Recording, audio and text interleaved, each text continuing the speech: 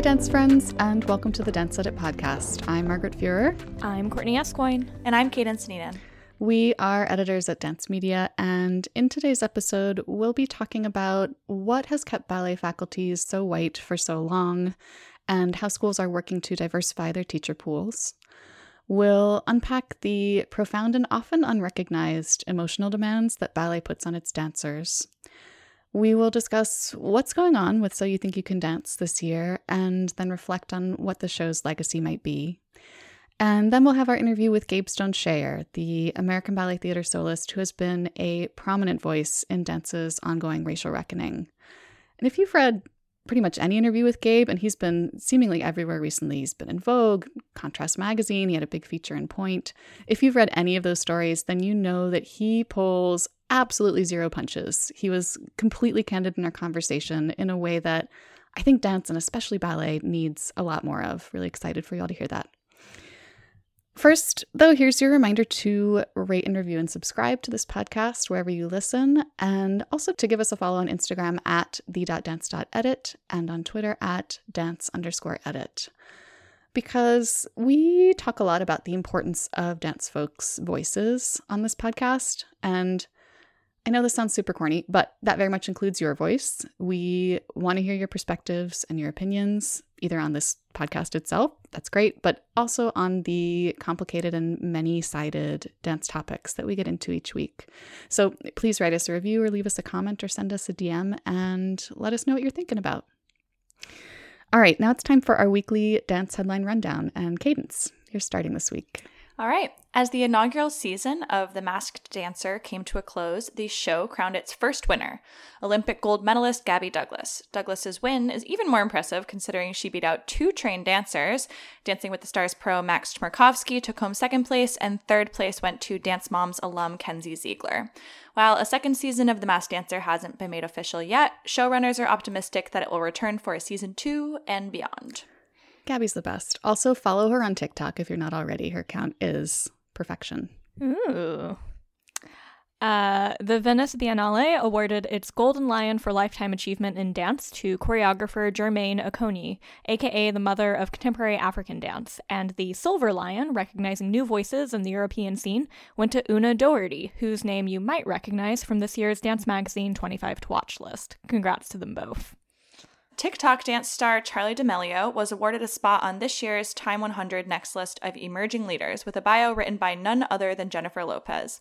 In it, Lopez refers to D'Amelio as the biggest new teenage star right now, and she just might be right. And now we've got a bit of news that technically took place in December, although the story is only just now making English language news reports. 8 people, including 2 dancers working on a production with dance company Y Space, bowed out of performances in Hong Kong due to concerns that the inclusion of the song Glory to Hong Kong, which was the de facto anthem of anti-government protesters in 2019, might contravene Hong Kong's national security law, which criminalizes insults to the national anthem, which was also included in the show's score. According to the artistic director, they were concerned with the possible impact on future performances in mainland China and or their families' immigration plans, and so decided to recuse themselves from the performance. A very complicated story. We will include a link in the episode description to the South China Morning Post piece, which kind of breaks down the details there. Penn State held its annual 46-hour dance marathon virtually for the first time in its nearly 50-year history. However, the new live-streamed format didn't seem to hinder the dance-a-thon whatsoever. The students managed to raise more than $10 million for pediatric cancer research and patient support. You'll love to see it. Yeah. Yoann Bourgeois, the co-director of the National Choreography Center in Grenoble, was accused of plagiarizing choreography earlier this month in an anonymous video which superimposed short excerpts from his shows with clips from shows by other artists. Bourgeois has refuted the allegations. In a recent interview, Dancing with the Stars pro Gleb Savchenko said that he would love to see the ABC show begin to feature its first same-sex partner pairings. He noted that Strictly Come Dancing, DWTS's sister show, recently featured its first same-sex pairing. He also mentioned that how much he would have loved to have danced with Olympic figure skater Johnny Weir on the show's most recent season, and I think I can speak for all of us when I say same. Can they just do that on their own anyway? That's what I was going to say. Can we just see that project happen outside of Dancing with the Stars? I am on board. Please and thank you. InStyle produced a feature looking at the Black creatives working to make Atlanta a new epicenter for the arts, and included in the lineup are choreographer Sean Bankhead and Atlanta ballet dancer Keith Reeves. And may I just say, their images from the shoot are fabulous. Incredible. Yeah, we'll include a link to that too. It's such a great roundup altogether. If you're looking to further celebrate Black History Month, be sure to check out the Ice Theater of New York City Skate Pop-Up Concert. This Thursday at 4 p.m., performer and coach Aaron Singletary will perform a work titled Fragile, choreographed by Douglas Webster and set to music by Sting. Singletary's performance is in honor of longtime ITNY performer Alyssa Stith and Black History Month. So if you're a fan of skating, be sure to check it out. That's today, the day you're hearing this. And a piece of news that broke as we were sitting down to record, much to our excitement, the Colburn School has announced that Silas Farley will take over as dean at the school's Trudel Zipper Dance Institute on July 1st. He will be joined by Darlene Callahan as associate dean, and they'll be taking over from Jennifer Ringer and James Fayette, who will remain tied to the school as visiting artists. I think I speak for all of us when I say congrats, Silas. This is so well-deserved. Those kids are so lucky to have you. Yeah, we have made no secret of our love for Silas Farley. That was such incredible news to get. That is also an excellent segue into our first roundtable segment this episode, in which we're going to talk about diversifying ballet faculties. Teresa Ruth Howard just wrote a story about this for Dance Magazine, and it's a companion to her tokenism versus representation story that we discussed a few weeks back. But this new article gets into why ballet school faculties, especially the faculties of big company-affiliated ballet schools, have been nearly 100% white for so long. And then it highlights some of the Black artists who have recently joined top training programs. So these new appointments are definitely a step in the right direction, but Howard also gets into the different ways that representation can and should work in ballet training, and how ballet's whole faculty recruitment process needs to change. So in this piece, Howard talks a lot about how there has always been a lack of Black ballet teachers in professional training programs, and how most frequently this problem is answered with the common refrain of, "We can't find them." And how in the past, professional training programs have operated like a classic old boys network. It's all about who you know, and in order to know the right people, you have to occupy the right spaces. But she talks about how lately there seems to suddenly be a proliferation of qualified candidates, and quotes choreographer William Isaac in saying there seems to be an arms race to hire Black ballet teachers. She talks about and with teachers at schools like School of American Ballet, Boston Ballet School, Pacific Northwest Ballet School, and San Francisco Ballet School, how they have all recently hired new full-time Black ballet teachers pretty recently. And while some of these hires had been in the works for a few years, it does seem like a pretty sudden rush to hire Black educators. She talks a lot about the power of representation, both what it will mean for young Black dancers to see themselves represented in their teachers, but also what it will mean for white students, parents, and patrons to see and experience expertise from people of other colors. She reminds us that if schools are truly committed to diversifying their faculty sooner rather than later, they're going to need to acknowledge the implicit bias that reinforces the idea that only those who have a particular career trajectory are qualified, and that ballet teachers all need to look, sound, and instruct the same way.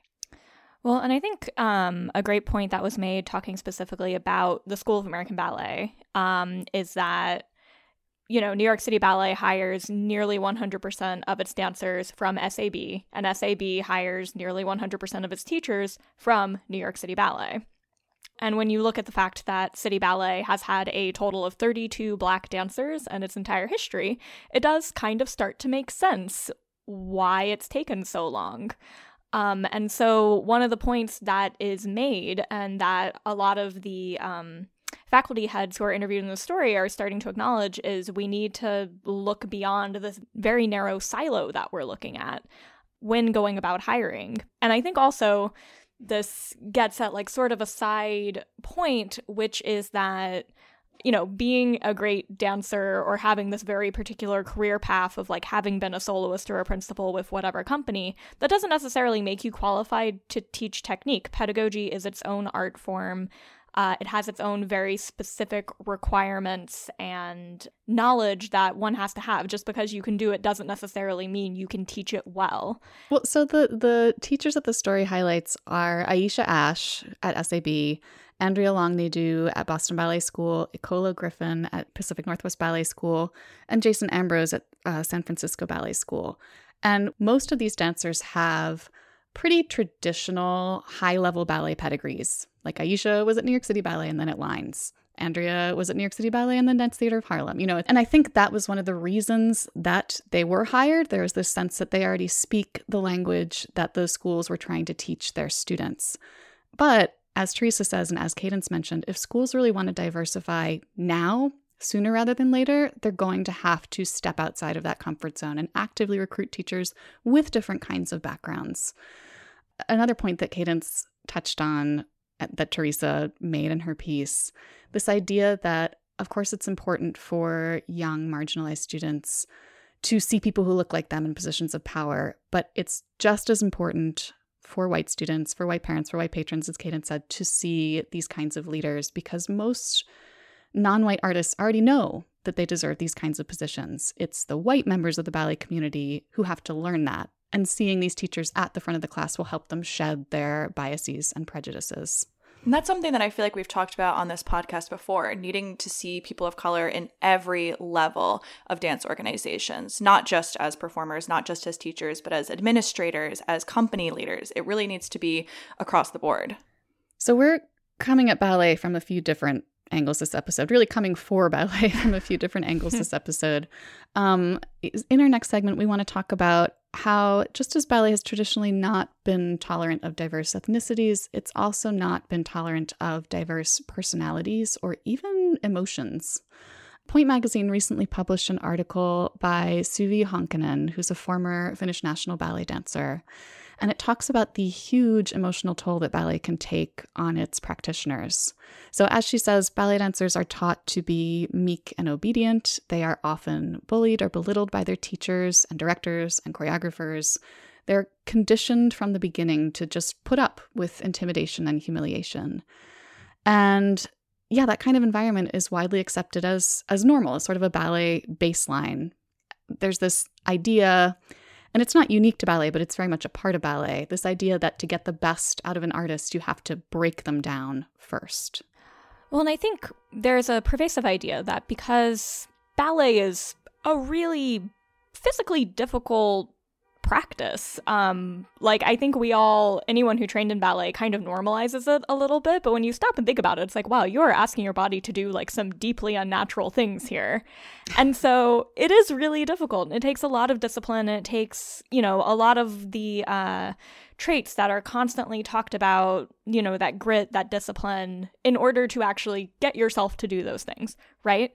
But oftentimes in the classroom, and I think we've all heard horror stories about this, in the classroom, in the rehearsal studio, teachers don't just push students to push themselves to be able to do that. It slips over the line to bullying and harassment and all these other terrible things that ultimately comes down to not healthy working environments that dancers then internalize and normalize and get used to being told, well, I have to do exactly what I'm being told because that's what it takes to do this. I have to have thick skin because that's what it takes to make it in this profession.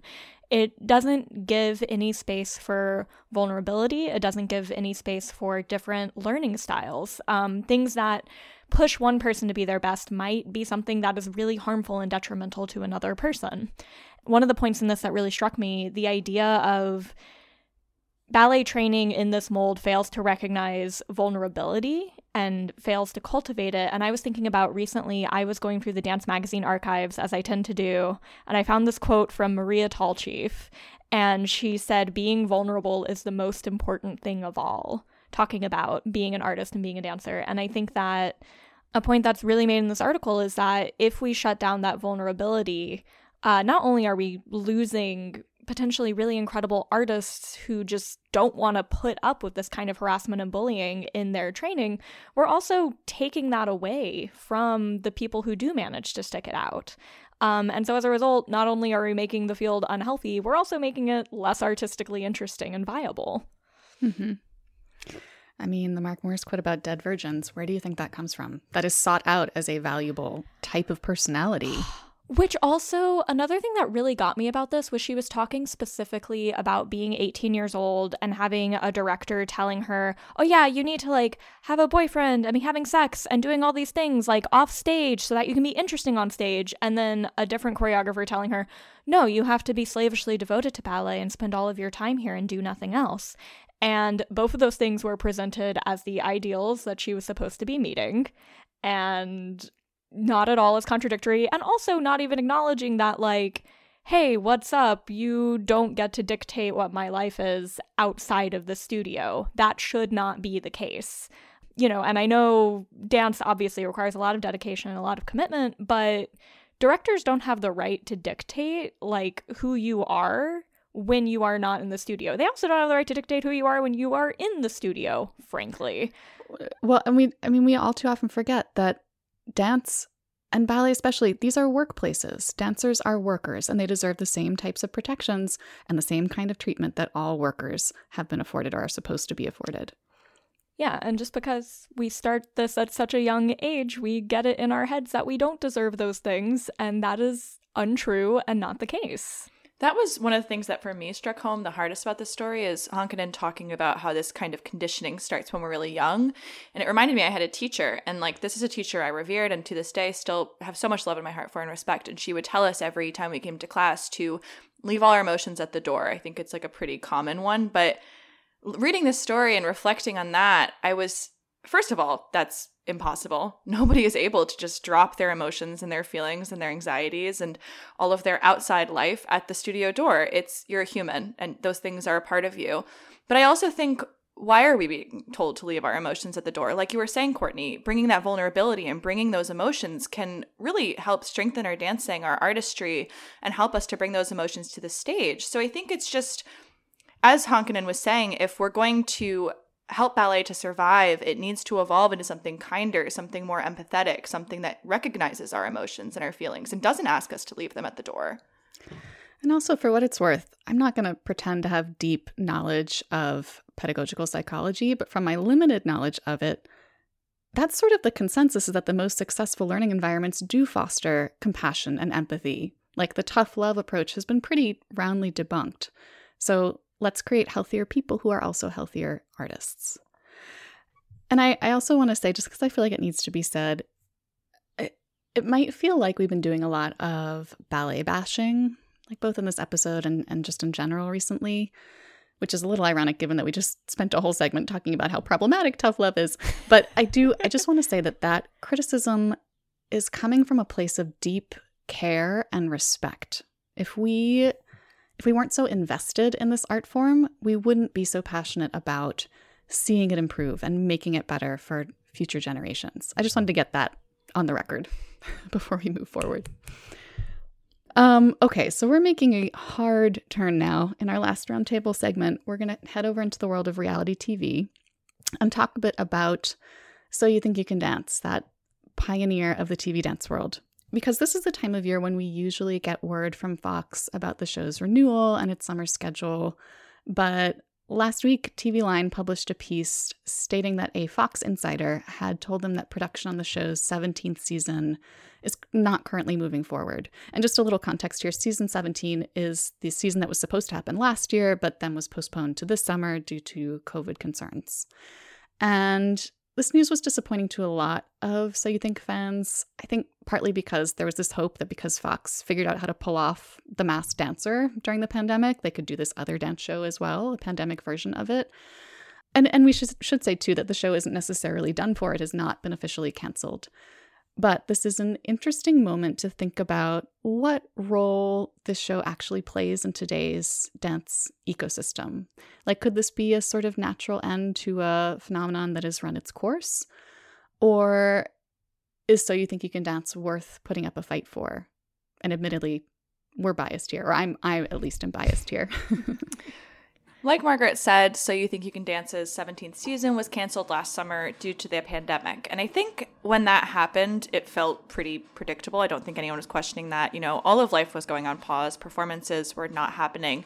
But I think once shows like Dancing with the Stars, The Masked Dancer were able to air, and largely without a hitch, might I add, It raised a lot of questions for So You Think fans, like, could the show return in 2021? But, like Margaret also mentioned, the show's producers have said they're not moving forward with the next season of So You Think at the present moment. This is probably because of the show's famed public audition process, something that just seems unfathomable now in COVID life, like large groups of people. Who can think? Which, am I remembering correctly that like last season when they were thinking they might be airing like later in the year, they'd actually done taped auditions and like Nigel Lithgow talked about how they'd figured out how to replace that live audition process? It does not seem like an insurmountable obstacle, Right. I have to say. Definitely. But with recent comments, it does seem unlikely that the show will be returning this season, which leaves a lot of people kind of wondering, what is the future for this show if it doesn't happen for 2 summers in a row? Is there going to be a continuation of it, or are they just going to put it on an extended hiatus as they once did One Direction for it never to return? I'm not bitter. Oh, I love you sneaking in a One Direction reference. Sneaking that in there. I will say, around May of last year, my fellow Dance Spirit co-editor Amanda Sherwin had the chance to speak with Nigel Lithgow about plans for the show. And while the season he had hoped to produce didn't come to fruition last year, he had some other interesting ideas he pitched in that interview. For instance, he said that a fun alternative to a traditional live season would be to put past So You Think seasons in competition with each other and have viewers vote on their all-time favorite dancers and dances. And honestly, with such an impassioned fan base, I think that that would be incredibly fun. Yeah, I think that's a game we've all been playing in our heads since the show started. Yeah, isn't that basically. all anyone who has gone to summer intensives in the time of So You Think You Can Dance, like, isn't that just what you do? Well, and I think it's also something that I always think about. There was a story in Dance Magazine several years ago talking about, like, the So You Think You Can Dance effect on culture and dance's place in America. And one of the things that came up was, like, talking about like So You Think and YouTube getting big around the same time was like such a huge factor in dance finding a home on YouTube. And I think about this a lot because it's, you know, I think there are arguments to be made about like, oh, it's just like 90-second routines and they're all full of tricks and whatever. And I'm like, I've made those complaints. I think everyone has made those complaints at some point. But like there is a craft to it, and also it's digestible and accessible, and it also like those routines were huge for making dance have a place on the internet. And I think for bringing a lot of new fans to dance, like I know plenty of suburban moms who had never watched a single dance performance or routine, but these really well-produced, memorable pieces, I think hit home with a lot of people who wouldn't be fans of dance otherwise and bring them into the art form when they wouldn't normally have been brought in. My grandmother knows who Mia Michaels is. That's pretty extraordinary. That the show did that. That was one of the things, Margaret, you had sent us a piece that Brian Shayer had written for The Times in 2018 about the legacy of So You Think. And I thought one of the points that it made that really struck home for me was how the show has increased visibility for choreographers. We talk a lot on this show about crediting and appreciating choreographers, and that's something that So You Think does really well. I mean, every year they dominate the nominations, the wins for the Emmy for Best Choreography, and it's, like Margaret said, made people like Mia Michaels and Mandy Moore household names. Well, because it's not like they were just saying, like, here are these dancers and never saying who made the dances. No, like, they talk to the choreographers, they show the choreographers, they highlight the choreographers. They really centered choreographers as well as these extraordinary dancers. It's, you know, been a leaping off point for them as well. Yeah. Here's my sort of, like, final thought on So You Think You Can Dance, at least for the moment. I don't think any of us will ever regret meeting literally any of the dancers that show introduced us to. Every dancer who's made it to the So You Think You Can Dance Top 20 has been fantastic. And these are artists who have traditionally been relegated to the background in the entertainment industry. So You Think You Can Dance brought these fabulously talented people to the foreground and helped teach mainstream audiences how incredible dancers and choreographers, but dancers especially, are. And for that, I will always be grateful. Cheers. Yeah. All right, we're running long as usual, so we're going to take a break. And when we come back, we'll have our interview with Gabe Shayer. Stay tuned.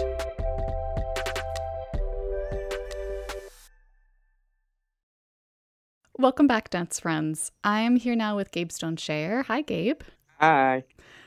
So glad to have you here. Gabe is an extraordinary performer. He's currently a soloist with American Ballet Theater.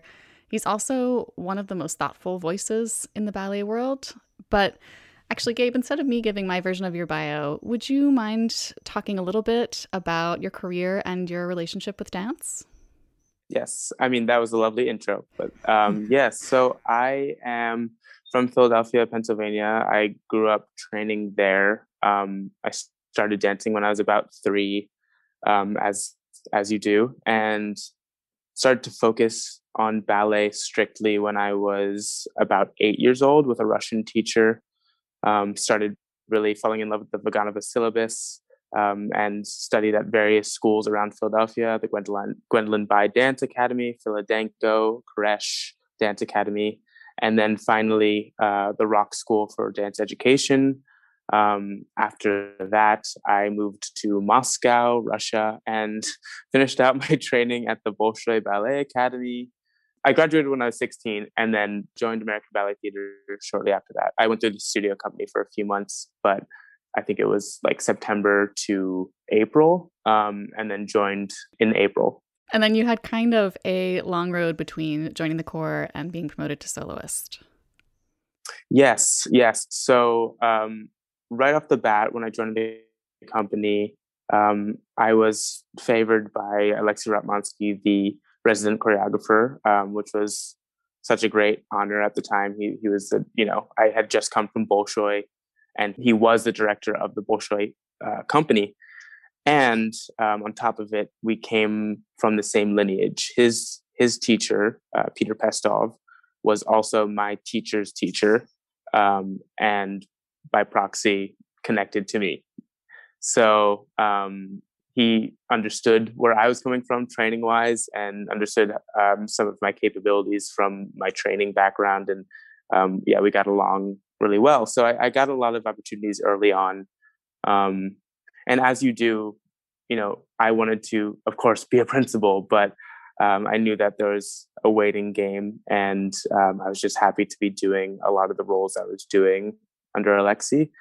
But then it came to a point after about 4 or 5 years where I was, it wasn't one opportunity and then wait. It was opportunity, and then every year my roster grew, and my repertoire grew, and I would do progressively more and more and more and more, to the point where I think it was after 5-6 years in the company, around that point, that I was dancing the equivalent amount of soloist roles as the soloists in my quote unquote niche, which, were kind of categorized by our height. So in the short niche, I was doing the same amount as Daniil Simkin and at the time, Jeffrey Sirio, who were actually principals, and then also doing principal roles. And it was hard for me. I kept on kind of prying and asking about why I wasn't being promoted.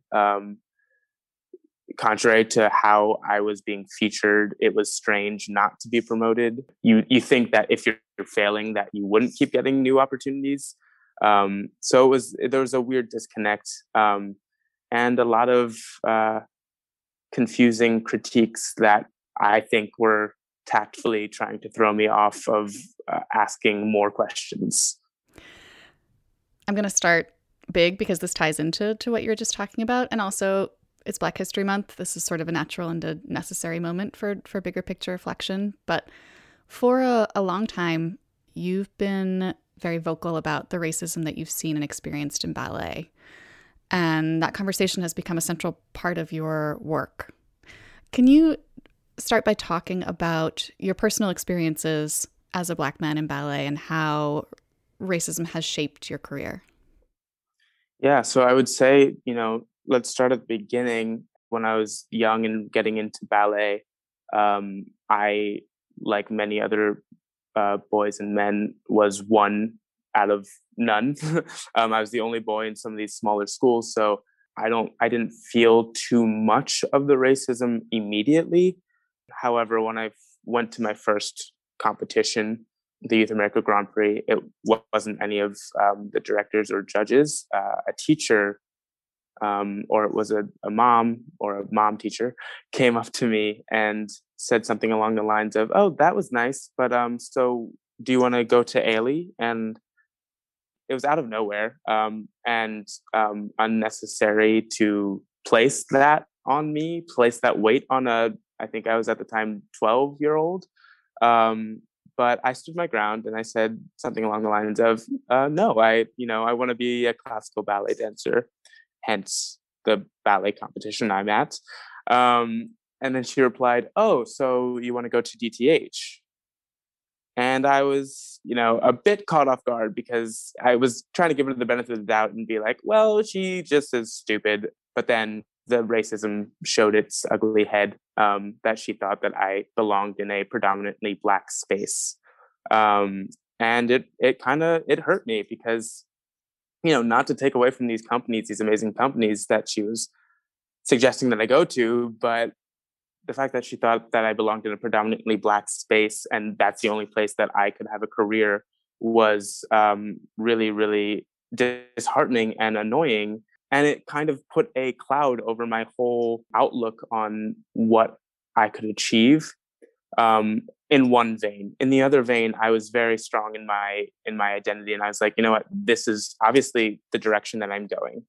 But I think that subconsciously, and I say that because it wasn't until later that I looked back on around that time that I was like, you know what, I want to go to Europe. I want to train in Europe. I want to dance in Europe. And I think it's because I saw Carlos Acosta.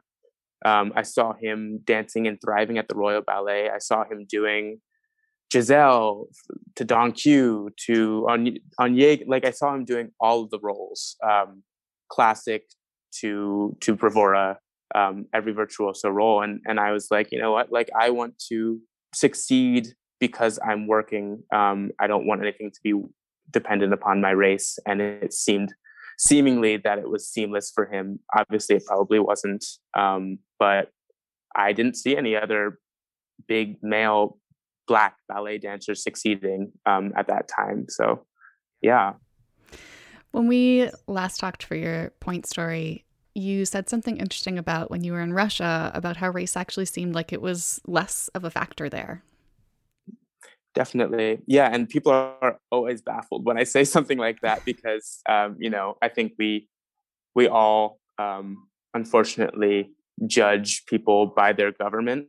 So, arguably speaking, if people looked at us for the past 4 years, I don't think we would want to be compared to our leadership, depending on who you are. I do not. So, yeah, I mean, racism exists everywhere. But the one thing that I say about Russia is that their ignorance to my race or to my culture, to my background, was not weighted in 400 years of history. Their ignorance was just because they didn't have any Black people. There were no Black people around. Like they're a very, very white country with not much diversity. And so when I got to the academy, of course, like I stuck out like a sore thumb. People said things to me or asked me questions, but I quickly educated them in one sentence or more. And after that, my time there was seamless, and I felt that all of my successes there were solely based upon my work and how much time I was putting into perfecting what I was doing and getting to the level that they wanted to get me to. And in turn, I graduated at the top of my class with top marks because we were graded, and was the featured performer principal in the graduation performance. And I was the only boy that year to be in the entire academy to be invited to the Bolshoi Ballet audition when Sergei Filin took over the company. So I was, succeeding there quite, quote unquote, easily in terms of things that could be weighed down by race, I guess. And then tell me about how things felt different when you did return to a professional ballet job in the United States. Yeah, so I came back. I went through a few tough months in the studio company. One, because the people running the studio company at that point kind of had a different view of what they wanted me to look like in terms of my training. And I had just come from the source of Russian ballet. So I was, leaning back and looking to the side, and they really didn't like that. But again, in turn, I was the only one who got into the company that year out of the men. So there you go. Then, in the company, again, as I said, I was being featured by Alexei Ratmansky. That was more on the neoclassical contemporary side of things. Slowly inching my way over through the years to the more classical repertoire. I kept on sort of asking if I could, be in the room for a princely role or learn something that isn't necessarily for the short man niche. Because people like Daniil in the short man niche, and Herman and all these guys were able to do these princely roles, and I was confused as to why I was being featured almost as much, but not in those sorts of roles and things that called to me more so. So I asked questions, and every time I asked a question, either I was shut down by. The first few times were based upon technique, and I was like, great, like. As a dancer, we take that. That's criticism. That's constructive. Great. Like lengthening your whatever. But then when I go into a meeting and ask if I could learn a princely role, and I receive the feedback from my director that they're going to go with someone who looks more the part. That gets a bit confusing. And I try to give people the benefit of the doubt, but definitely. As comments like that built up, my finger started pointing towards racism. And in retrospect, it was racism. Unconscious maybe, but I don't love giving people that benefit of saying unconscious. I want to zoom out a little bit and talk bigger picture about why do you think, from your perspective, why do you think racism is such a problem in ballet specifically? And especially over the past several months, have you seen progress on that front that makes you hopeful? And then on the other side of that, where are you still seeing ballet institutions falling short? Yeah, so I would say I think that the reason why diversity has failed in ballet in general, again speaking in general, is that, I think success in general, not even just in the ballet world, but success in a lot of fields are measured by whiteness. And because we're trying to present a romanticized view of humanity, the white look, whether it be, tights or white ballets and Giselle and ethereal looks, white is associated with good and perfect. So you put a brown body in there and it disrupts this quote unquote ideal that people have, this ideal look or idea of what perfection is supposed to look like. And so I think, that's been a big thing in American society forever. When people started entertaining, when Black people were allowed on stage, but not in the dining room of the Copacabana, let's say, or these types of places, the lighter skinned people were pushed in front because on black and white TV they looked white enough. And again, so whiteness was just synonymous with success and better. And so that hasn't changed that much in ballet. And I would say at this point, I see progress in the sense that people have to change. I don't see progress in people's minds actually changing to match the should or what should be. You know what I mean? I feel like, George Floyd's murder happened and people jumped at it. I mean, organizations do have to say something, but, ABT jumped at the opportunity to write on Instagram, hey, like, we support Black people, when they hadn't done the work. The work came afterwards, and I was not happy about that, and I didn't like that because I don't want to present this facade anymore. I want to be truthful, and truthfully, the work we have so far to go. We have so much longer to go, so much more to do. But I'm happy that we are touching the road. Yeah, an acknowledgement of the should, if not yet quite action on the should. Yeah. Exactly. You've also talked before about the importance of aesthetic inclusivity, which is touching on what you were saying just now about whiteness. This idea that inclusion in ballet would involve the way ballets look and sound on stage. Can you talk about why that type of representation is so powerful and what it might actually look like when done successfully? Yes. So, I mean, I think that the stories that we're presenting can be altered, and we need people who are open to the idea of altering them. Because at the end of the day, I think these directors, these people in charge are so caught up in keeping the integrity, quote unquote, that they don't realize that these ballets have already changed 10 million times. Like the integrity of Alexei Ratmansky's choreography from yesterday, set by this so-and-so ballet teacher the next day, the repetiteur the next day, is not the same. So you think that we're doing the same thing that Petipa told whoever so-and-so, like however many years ago today? No. I mean, we can look at all the notations as much as we want. It's not the same. Our abilities aren't the same. Our viewpoints are not the same. So we have to match the times that we're in. Just because someone is white, blonde haired, and blue eyed doesn't mean he's German, and doesn't mean Siegfried is a name that fits him. You know what I mean? So I can play Siegfried because it's a story and it's a name. We're not in Germany. We're in America. And even if you are in Germany, the world is becoming more diverse. Let's lean into it. So there's that with like something like Swan Lake. But then I feel like we should also tell stories that champion and romanticize, for lack of a better term, African and Black culture. That does get tough because it would be weird. It's funny. I've been thinking about it so much.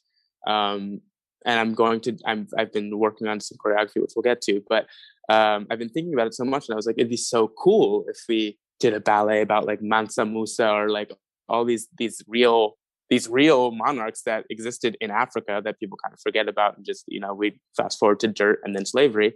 There's all these amazing stories, and then I was like, wait a minute, like if I got like $3 million, $6 million to do Mansa Musa, or to do some African deity story about the Orishas and the goddesses on ABT, there'd only be 7 people who could be Black. You know what I mean? The rest, it would be funny. And I guess my argument would have to flip over and be like, I guess the rest of the company can play Africans. I mean, it's a funny argument. I just feel like we should at least be able to highlight people of all races in everything.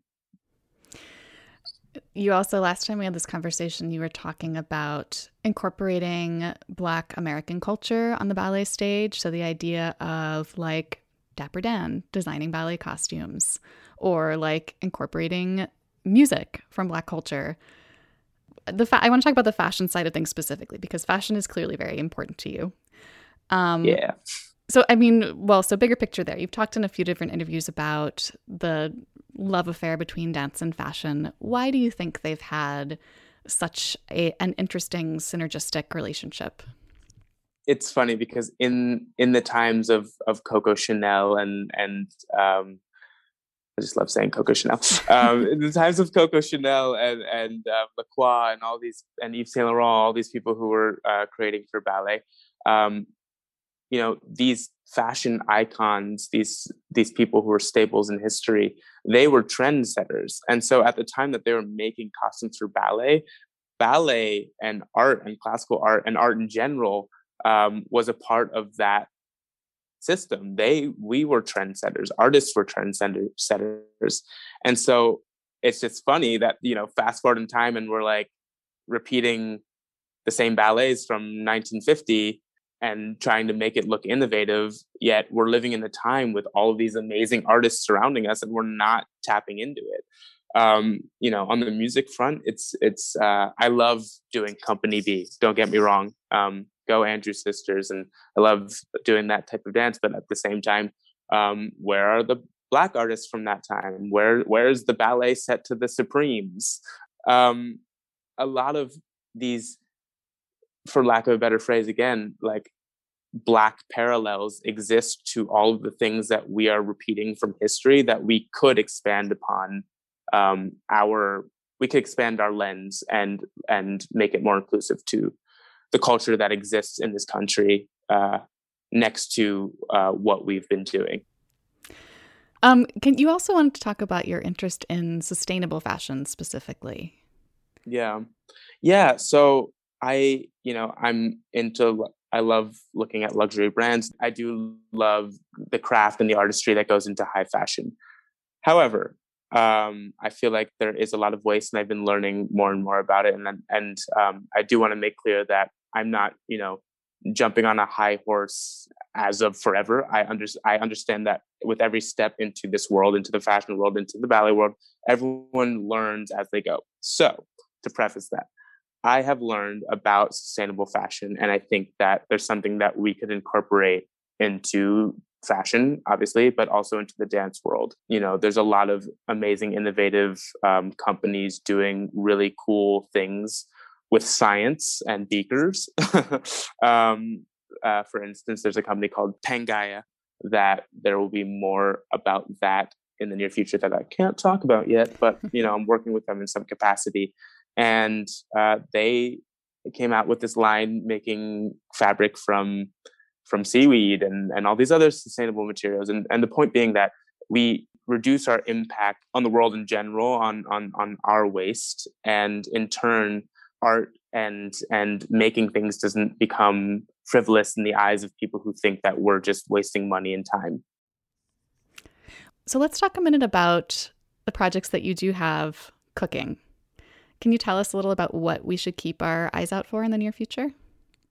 Yes. So right now I'm in a studio, or I'm at a studio. I just finished doing my choreography. I'm not allowed to say too much about it, but I would say look out in the very, very beginning of April for something with me and Skylar Brandt coming out, and a really, really amazing blind composer, pianist prodigy, Matthew Whitaker. He's so amazing, and it's been amazing collaborating with him and making that music and making that piece for something.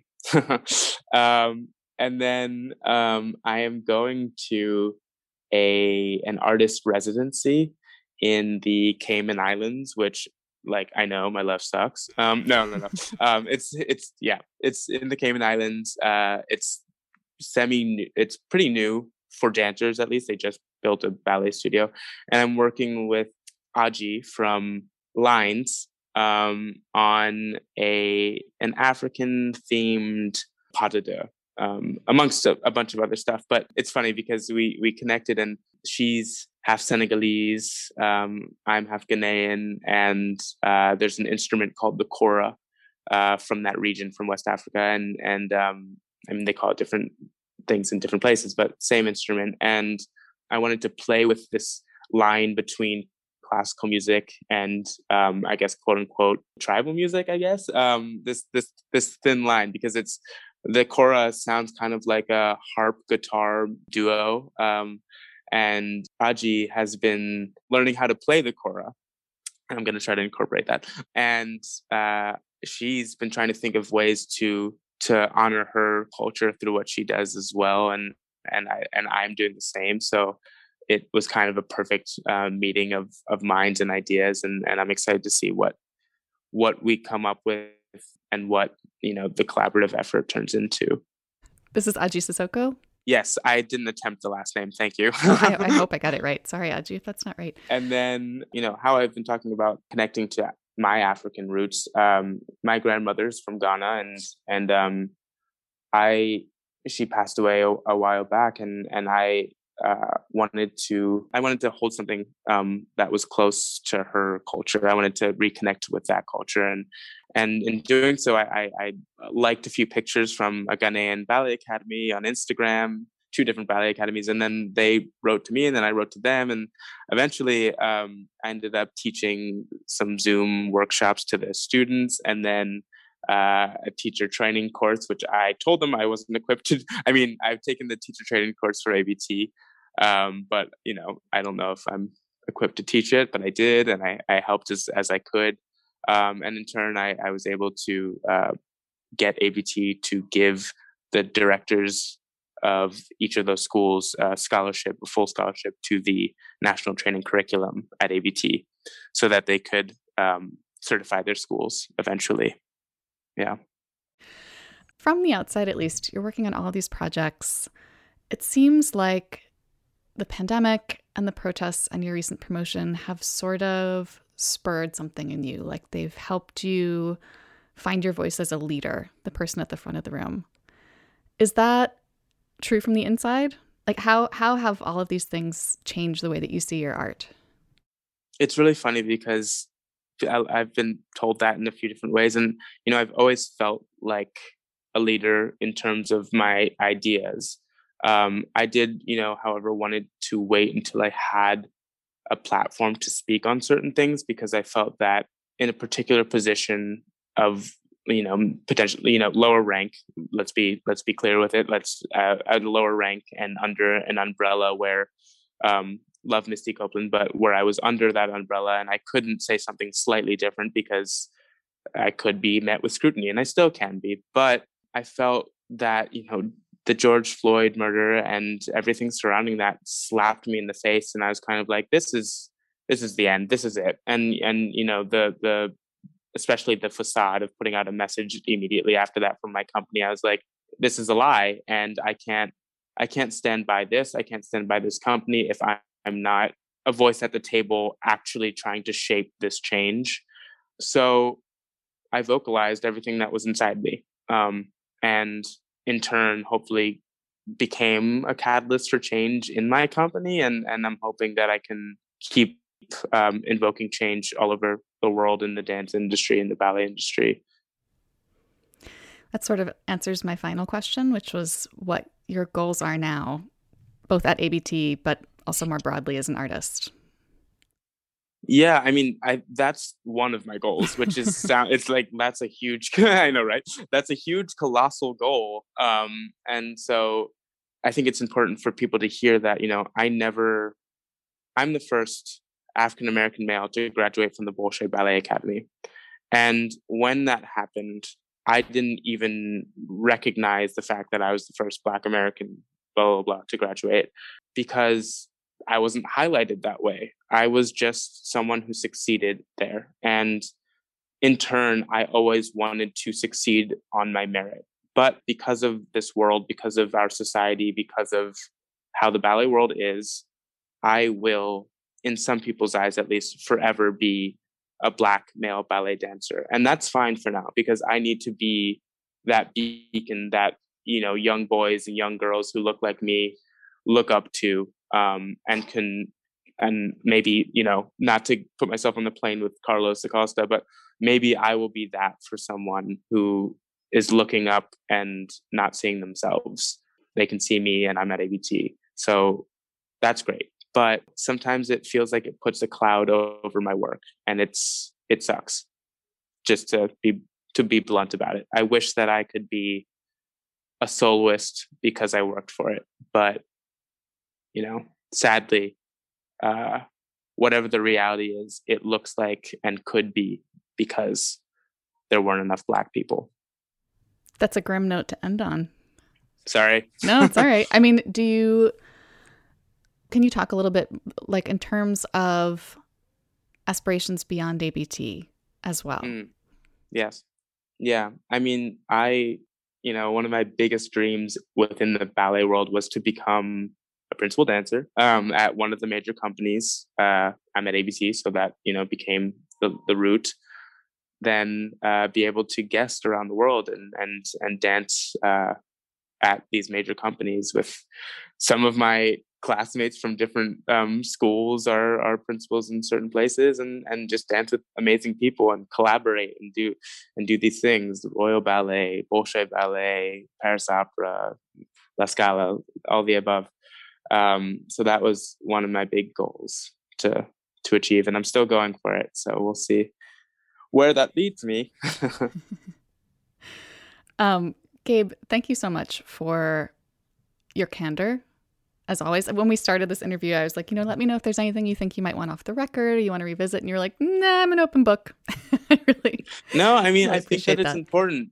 I feel Yeah. like, we're not encouraged to speak in the dance world. Mhm. And I think, Misty was revolutionary for many reasons, but mainly because she said, there's something wrong here. And no one has been really saying that. So I applaud her for that and doing it alone at that time. But, we need to keep going with that because there's a lot that needs to be done. There's a lot of work to be done. And I'm going to keep talking until I die, I guess. Yeah. Before we say goodbye, would you just tell listeners where they can keep up with you? Where can they stalk you online? Yeah. I would say stalk me online. Instagram is pretty much my only form of social media. So anything that's happening with me is usually there.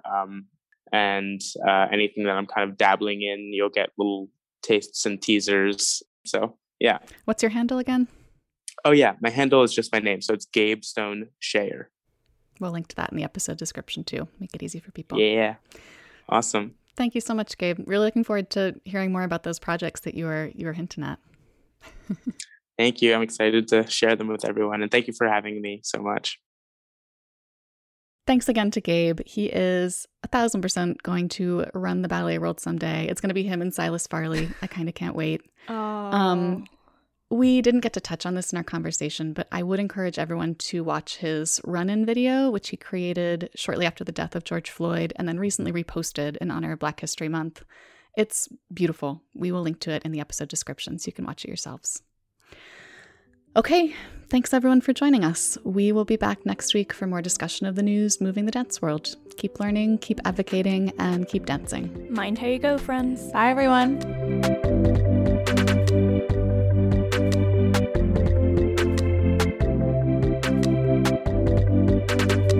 The Dance Edit podcast is a product of Dance Media, publisher of Dance Magazine, Dance Spirit, Point, Dance Teacher, Dance Business Weekly, and the Dance Edit newsletter. Our hosts are Courtney Escoyne, Margaret Fuhrer, Lydia Murray, and Cadence Neenan. Our music is by Celestine, with special thanks to Broadway Dance Center for helping us record those football sounds. Find out more about the Dance Edit and subscribe to our daily newsletter at thedanceedit.com.